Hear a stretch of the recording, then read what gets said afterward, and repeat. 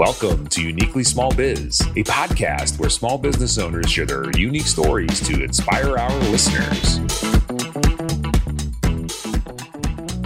Welcome back to Uniquely Small Biz by Selective Insurance, a podcast for small business owners to share their inspiring stories.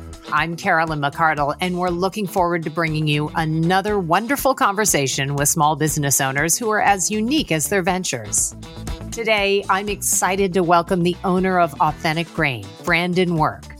As a fourth-generation artisan, Brandon is dedicated to the art and craft of fine woodworking.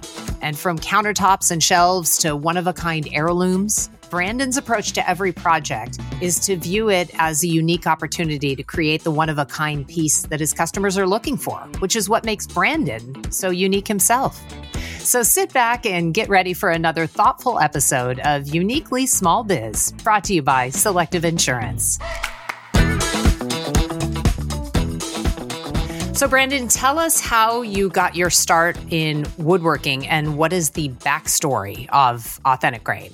It would date back to when I was early formidable years, like 10, 11, 12 is probably when I was originally captivated by it. My grandfather, my dad's dad, was a craftsman woodworker, had a setup in his garage, and he lived in Tennessee. We would go visit them 2 or 3 times a year. And whenever we would go visit, I wasn't allowed to do anything, but I would go and just hang out in his shop with him.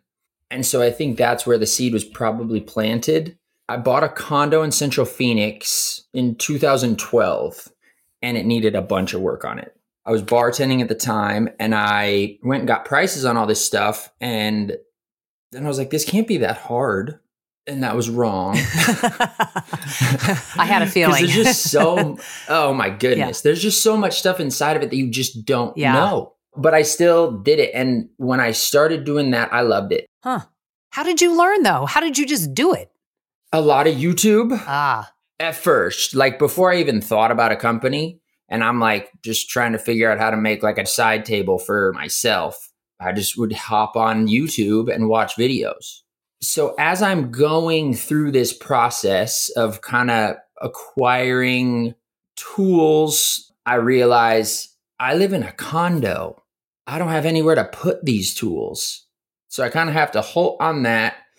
But I've realized through that process, I love doing this. Yes, right now it's a hobby, but I like doing this more than I like bartending. If I'm not learning, if I'm not able to challenge myself and step out and put myself on a new venture, I get bored. And so that's when I was like, I should start a company. I have no idea what that looks like, but I mean, I got nothing to lose. I feel like you had an Oprah aha moment. In that moment, you're like, this is a pivotal moment in my life. You may not have realized it at the time, but that was a life changer for you, that moment. Oh my goodness. Yeah. And I never even thought about it in that context until you just said that. And I don't know what that is.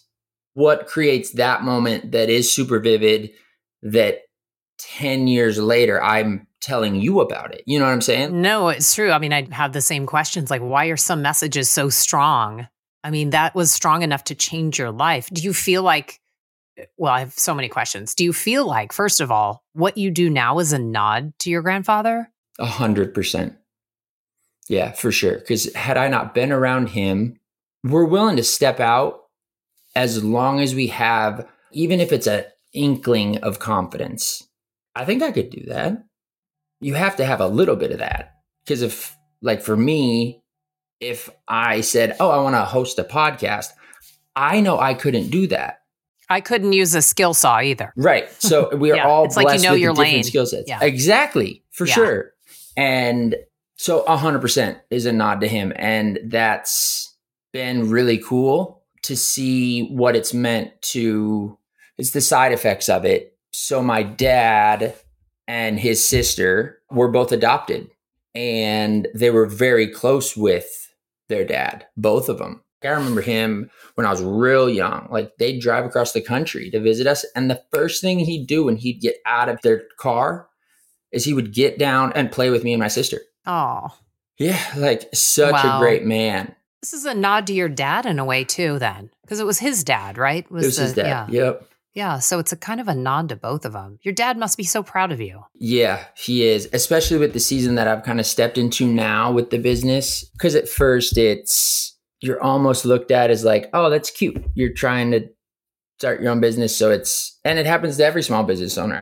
At first, you feel like this is going to be easy because everybody's supporting the business and you have to have that. And it's crucial for a business, I think, because it extends your runway and it allows you to fail because you get to learn what that process looks like and if you're even good at it and what you have to learn still. And I think that's crucial because it does develop that confidence in you. Being that you were a bartender and you do woodworking, have you built a bar? Yeah. So the most surreal moment that I've had, and this happened like a month and a half ago, was we got hired to do the build out for the new Buck and Rider at Epicenter in Gilbert. I don't know if you're familiar. My friend's aunt lives in Gilbert. Yeah. Okay. And we did their millwork and then we did both their bar tops. And when I was at Olive, Buck and Rider is really one of the only competitors of Olive and Ivy. So it was just this super cool moment because a couple of the bartenders there that got hired into that place, I used to bartend with. And now I'm going in there installing their bar tops and they're training as bartenders. So it's just... Talk about full circle. Oh, yeah. That's the only thought that I kept having, like when I was installing it. And it's just because you don't know what is going to happen when you first start something. Because you don't know if the market's going to accept it. You don't know if you'll be able to make enough money to support yourself. And then you don't know what direction it's going to go in. Like you can plan things out. That's super important to plan things out, to set a direction for yourself.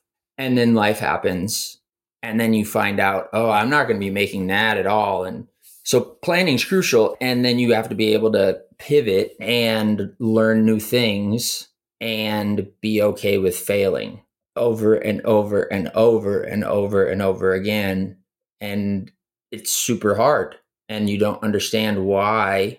And then as you go through the process, you realize like it's so cliche, but you understand this too. When you start a business, you're never finished. And it's not about where you think the destination is. It's about who you become along the way. Everybody's heard that. But as you do it more and more, this has literally fundamentally changed me and who I am as a man, as a son, as a brother, as an uncle, as a business owner, everything. And you're really tight with your family. So how has that dynamic inspired you as a business owner along the way? That has to have played into it. Huge, huge. I hit the jackpot with my family. My parents and my individual relationship with both of them and my baby sister, they've been crucial. And this is how incredible my mother is. Early on, I started it working out of my garage. 6 months in, I get a cease and desist letter from the city of Chandler. And I was like, what? I was making noise and it was bugging one of my neighbors. So I had to stop. So I had to go find a shop to work out of. And then I landed a job for candle chemistry. And I sold the job and then realized I have a month and a half to do that. Now that's not an issue at all. Yeah. But back then when you were first starting, you have a contract. I have a contract. I have a job.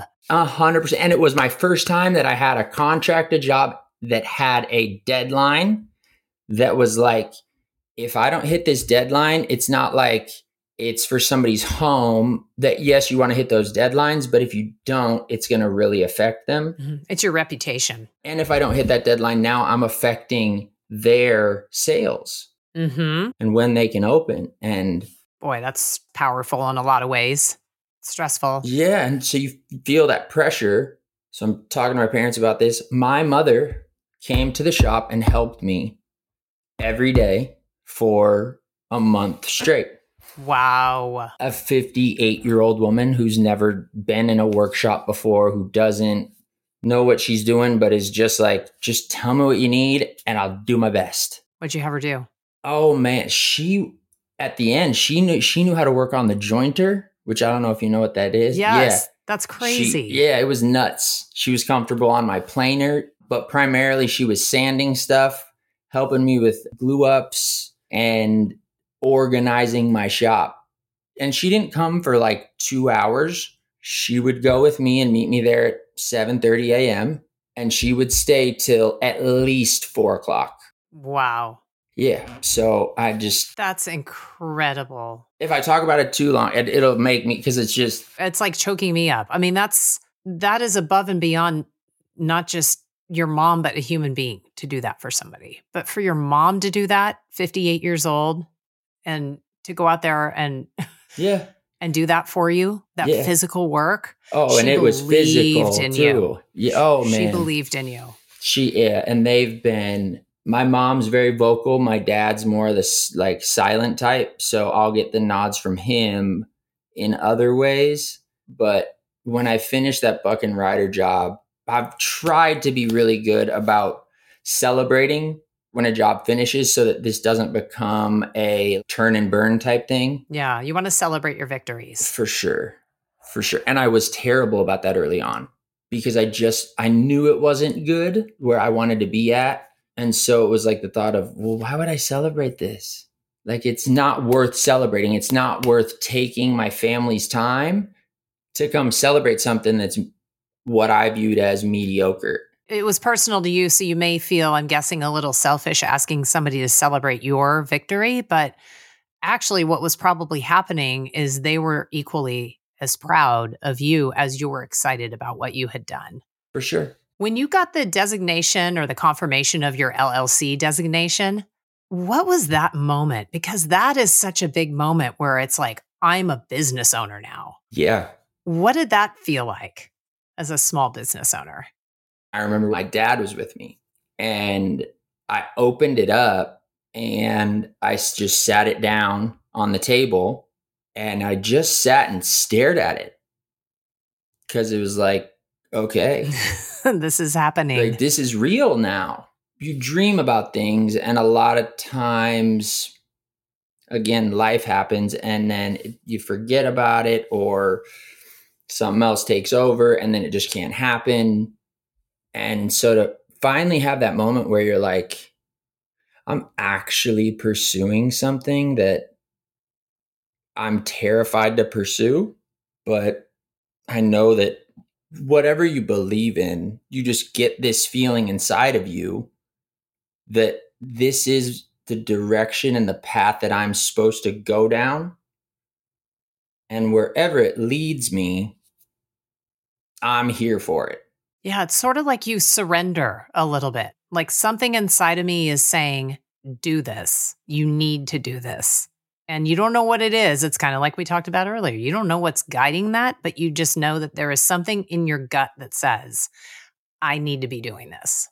And you trust it. So back to your original question, it was a moment that I am forever grateful for because I was able to share it with my dad. And obviously there's a theme here. Like I'm actually really close with my parents. What makes Authentic Grain unique from other woodworking businesses? How do you separate yourselves? The end product, and I'll go further into that. The end product, the services that we're able to offer, meaning the services we're able to offer and the services that we're able to connect our clients with because of some of the relationships I've built. Because a huge thing for clients who want quite a bit of work done, and then you get in their home and you realize, oh, you want this and you want all this other stuff. If you can say to them, I can help you get all this other stuff organized because I'm going to connect you with Devin from DNR Design who does full home remodels. I'm going to connect you with this guy who can do all the plumbing. This guy can do all the electrical work. It's a huge benefit to the client because then they don't have to worry about, do I have the right people? And honestly, I think it's an industry where you get a lot of guys who are older, jaded, rude, and tired. Yeah. And just don't care. The client will tell them they have a timeline, and the guy's like, basically, I don't care about your timeline. So if you want to work with me, do it. If not, I don't care. That is the worst feeling as the consumer when someone comes out and that's the attitude.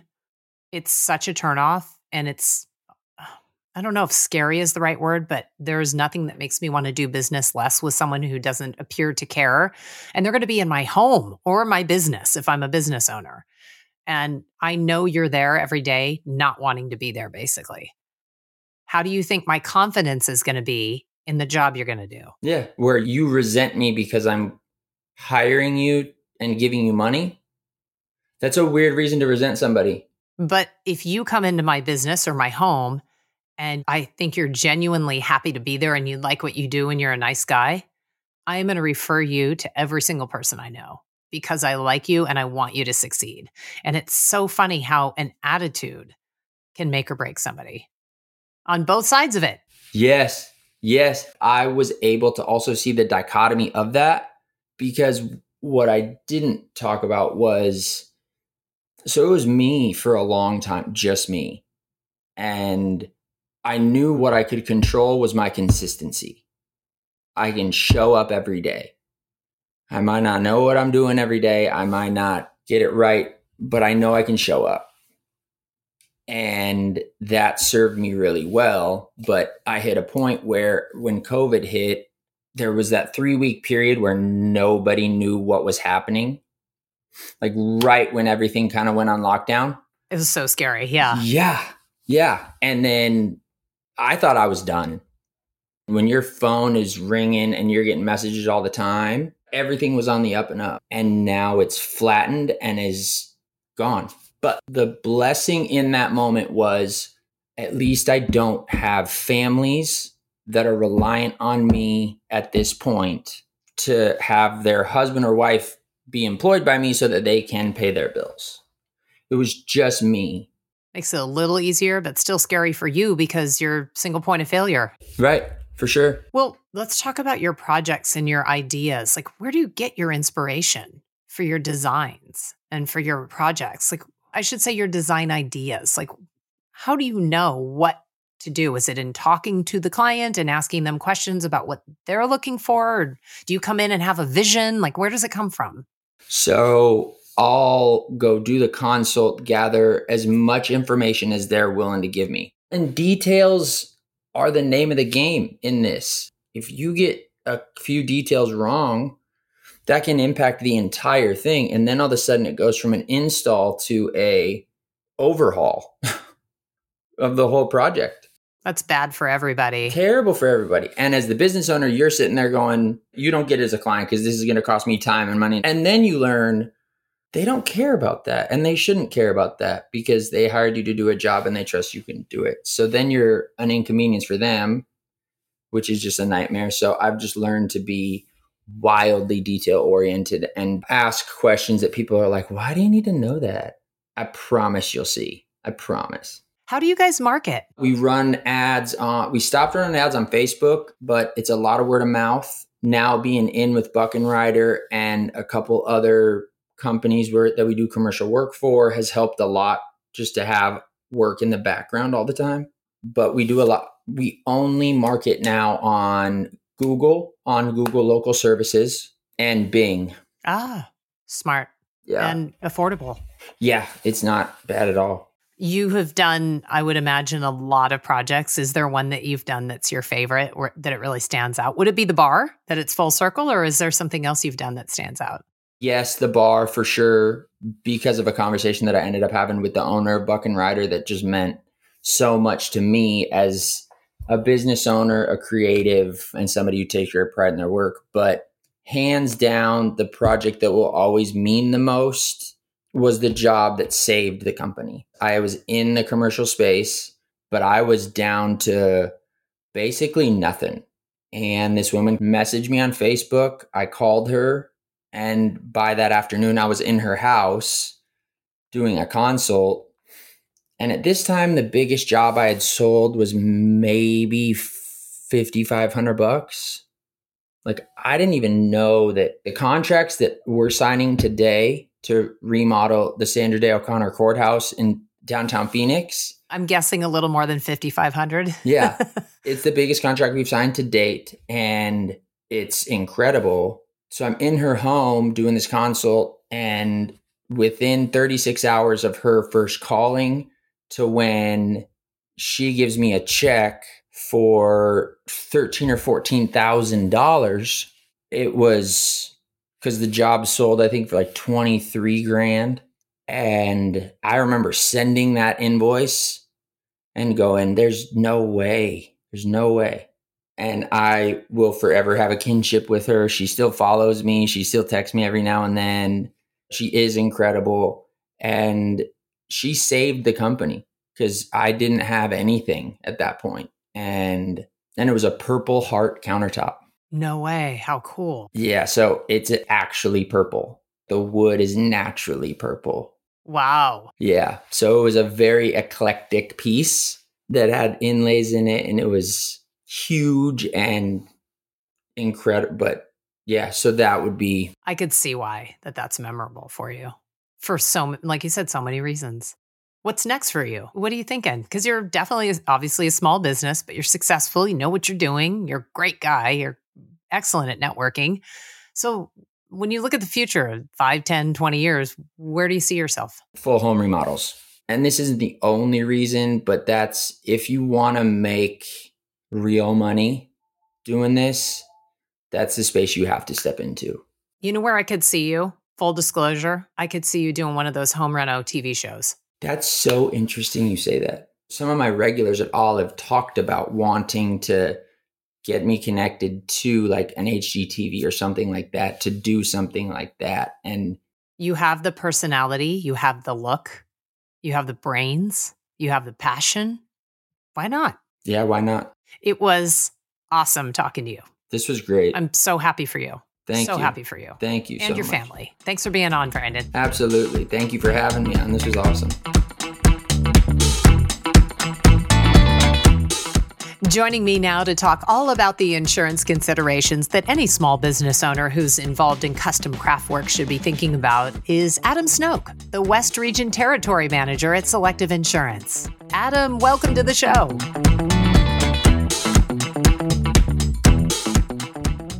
So Brandon mentioned that he started Authentic Grain out of his house. So from an insurance standpoint, what are the different exposures that a business might face working out of their home versus from a designated commercial space? So the first thing you want to remember, when it comes to running a home-based business is your homeowner's policy, your standard personal lines homeowner's policy does not provide coverage for business operations. So for instance, a lot of people have businesses that are their side businesses. They do it as a hobby, but they make a little bit of money. Say you're making tables or you're making chairs out of your home. You have another career elsewhere. And through your homeowner's policy, even if you're selling them for a nominal amount of money, anything that happens business related, like someone falls off the chair, they're injured, any property that you have that's set aside for your business, that would be excluded. If you simply have a homeowner's policy and say you have a fire in your wood shop, there wouldn't be coverage for that. Similarly with liability coverage, same thing as I mentioned, if somebody falls off a chair, one of your products causes someone to be injured, your homeowner's policy is not going to provide coverage for that. Good to know. Yeah. I mean, I think that there are plenty of people who are listening to this that are just realizing for the first time that there is a difference between home insurance and business insurance at your home. You can't be crafty and think that because I'm doing this business out of my home, my homeowner's insurance is going to cover everything. There's definitely a difference. And you certainly don't want to get caught when it's too late, right? Where an accident happens. So that's important. A homeowner's policy is designed to provide protection for personal liability, for personal exposures, whereas a business policy is designed to protect the exposures of a business operation. They're different forms, written completely differently, that cover completely different exposures. While we're on the subject of business protection, as Authentic Grain, continues to grow and takes on higher value contracts, as Brandon was alluding to, what is some advice that you give to the Brandons of the world to make sure that their businesses are protected? So you look at a lot of small businesses, whether they're a manufacturing risk or even a contracting risk, you look at like what their key pieces to their operation. And oftentimes it comes down to their equipment. A large paving contractor, it's their paving equipment. And in Brandon's case, it's the machines that he uses to make the products that he makes. That is the key to his livelihood. So it's imperative that, not just from a liability perspective, but from keeping his clients, it's imperative that he remains operational. So with the thought in mind that the equipment is his livelihood, I look at it like that's his greatest exposure as a business. But in the insurance world, particularly with manufacturing, we ask about redundancies, we ask about contingency plans, particularly for stuff that is specialized and stuff that's difficult to replace. But then from an insurance perspective, number one, he wants to have scheduled equipment coverage and ideally with replacement cost coverage. And what that means is he has a piece of equipment that is 4 years old. We are going to depreciate that piece of equipment. And so there's a little bit of a delta there between the value of the equipment that he had versus the replacement cost of what it's going to be to get a replacement piece of equipment. And then also, and just as important, ensuring the equipment will provide damage. So say he has a fire, equipment burns up, it's no longer usable. So that will provide coverage for replacing the equipment, but then also having business income coverage with extra expense. So what that does is the business income coverage will provide protection in the event that he loses income from not having access to that equipment due to a covered loss.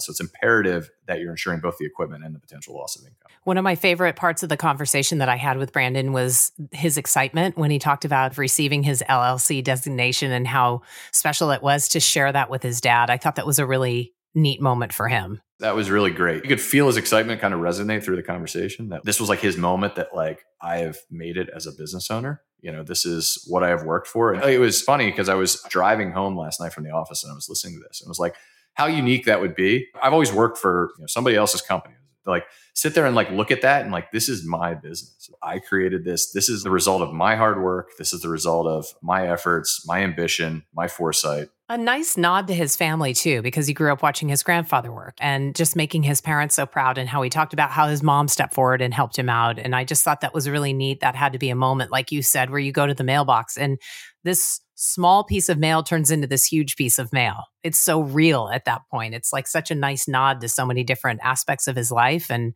a new chapter for him. And he seems to be doing extremely well, to the point of when we're talking referrals, because there's a lot of networking that's going on in his business right now. And he was talking a little bit about referring his customers to other services, of part of what makes his business stand out from others. So when it comes to insurance, like the risks and the considerations and liabilities, does a business need anything special if they're sending referrals? For something simply as referring a client, then from an insurance perspective, no. There's no coverage that's going to protect you from sending a referral. But I would say from a business sense, obviously it's important that you know the people and the quality of their work that you're referring your clients to, because they're your clients and you want to make sure you're putting them in the right hands. So that would certainly be important. But from an insurance perspective, no, there's really not an exposure there. It's almost like a clean cut, right? It's a handoff and you know that person's reputable because hopefully you've worked with them and you feel confident sort of handing this person off to someone else, but they are not your liability at that point. Now, to take it a step further, you had asked him, like, Brandon, like, where do you want to go? And complete home remodels is one thing that you mentioned. And so where it gets a little bit different is when you're no longer referring, or when the referral becomes you collect payment for additional trades, and then you utilize people to do the work. So, i.e. subcontractors. And that's a little bit different from an insurance perspective. That there's a little bit of a pivot there. So say Brandon would start doing larger jobs that are outside of just, the woodworking that he does. For any of these other trades, a couple of things that you want to make sure, that he's doing. Number one, you need to make sure you got a policy that provides coverage for subcontracted work. Number two, you need to keep track of the amount of money that you're paying to subcontractors. So say, you collect $100,000 for a job, part of it's your woodworking work, part of it, we use the plumbing example, part of it's plumbing. You pay the subcontractor $10,000 to fix the plumbing that needs fixed. That needs to be tracked, because at the end of the year, that's what the insurance company uses to evaluate the exposure that they had for those subcontractors. And that's how that line item is rated on the policy. And now into the things that are most important, not that the first two weren't, but number one is verification that these subcontractors have their own insurance. If you do not ensure that the subcontractors you're hiring have their own insurance, what happens is if there is a loss, that is going to come to you. And there was a plumbing operation that was performed.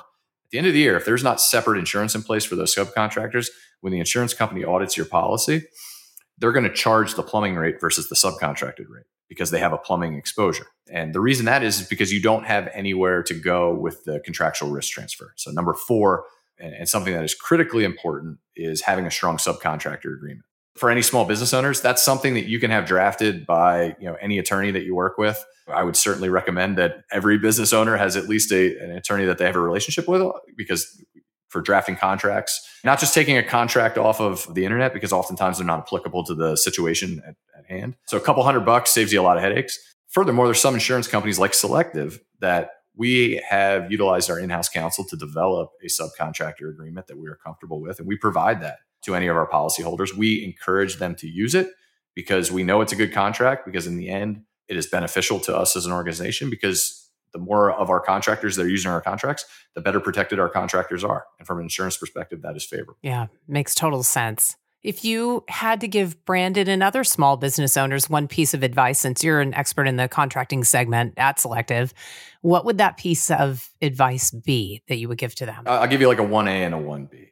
Struggle to land on just one. But the first one would be, take the time to educate yourself on insurance. Not that by any means you need to be an expert, but particularly for small businesses, you hope it never happens, but it could be a critical part of your business.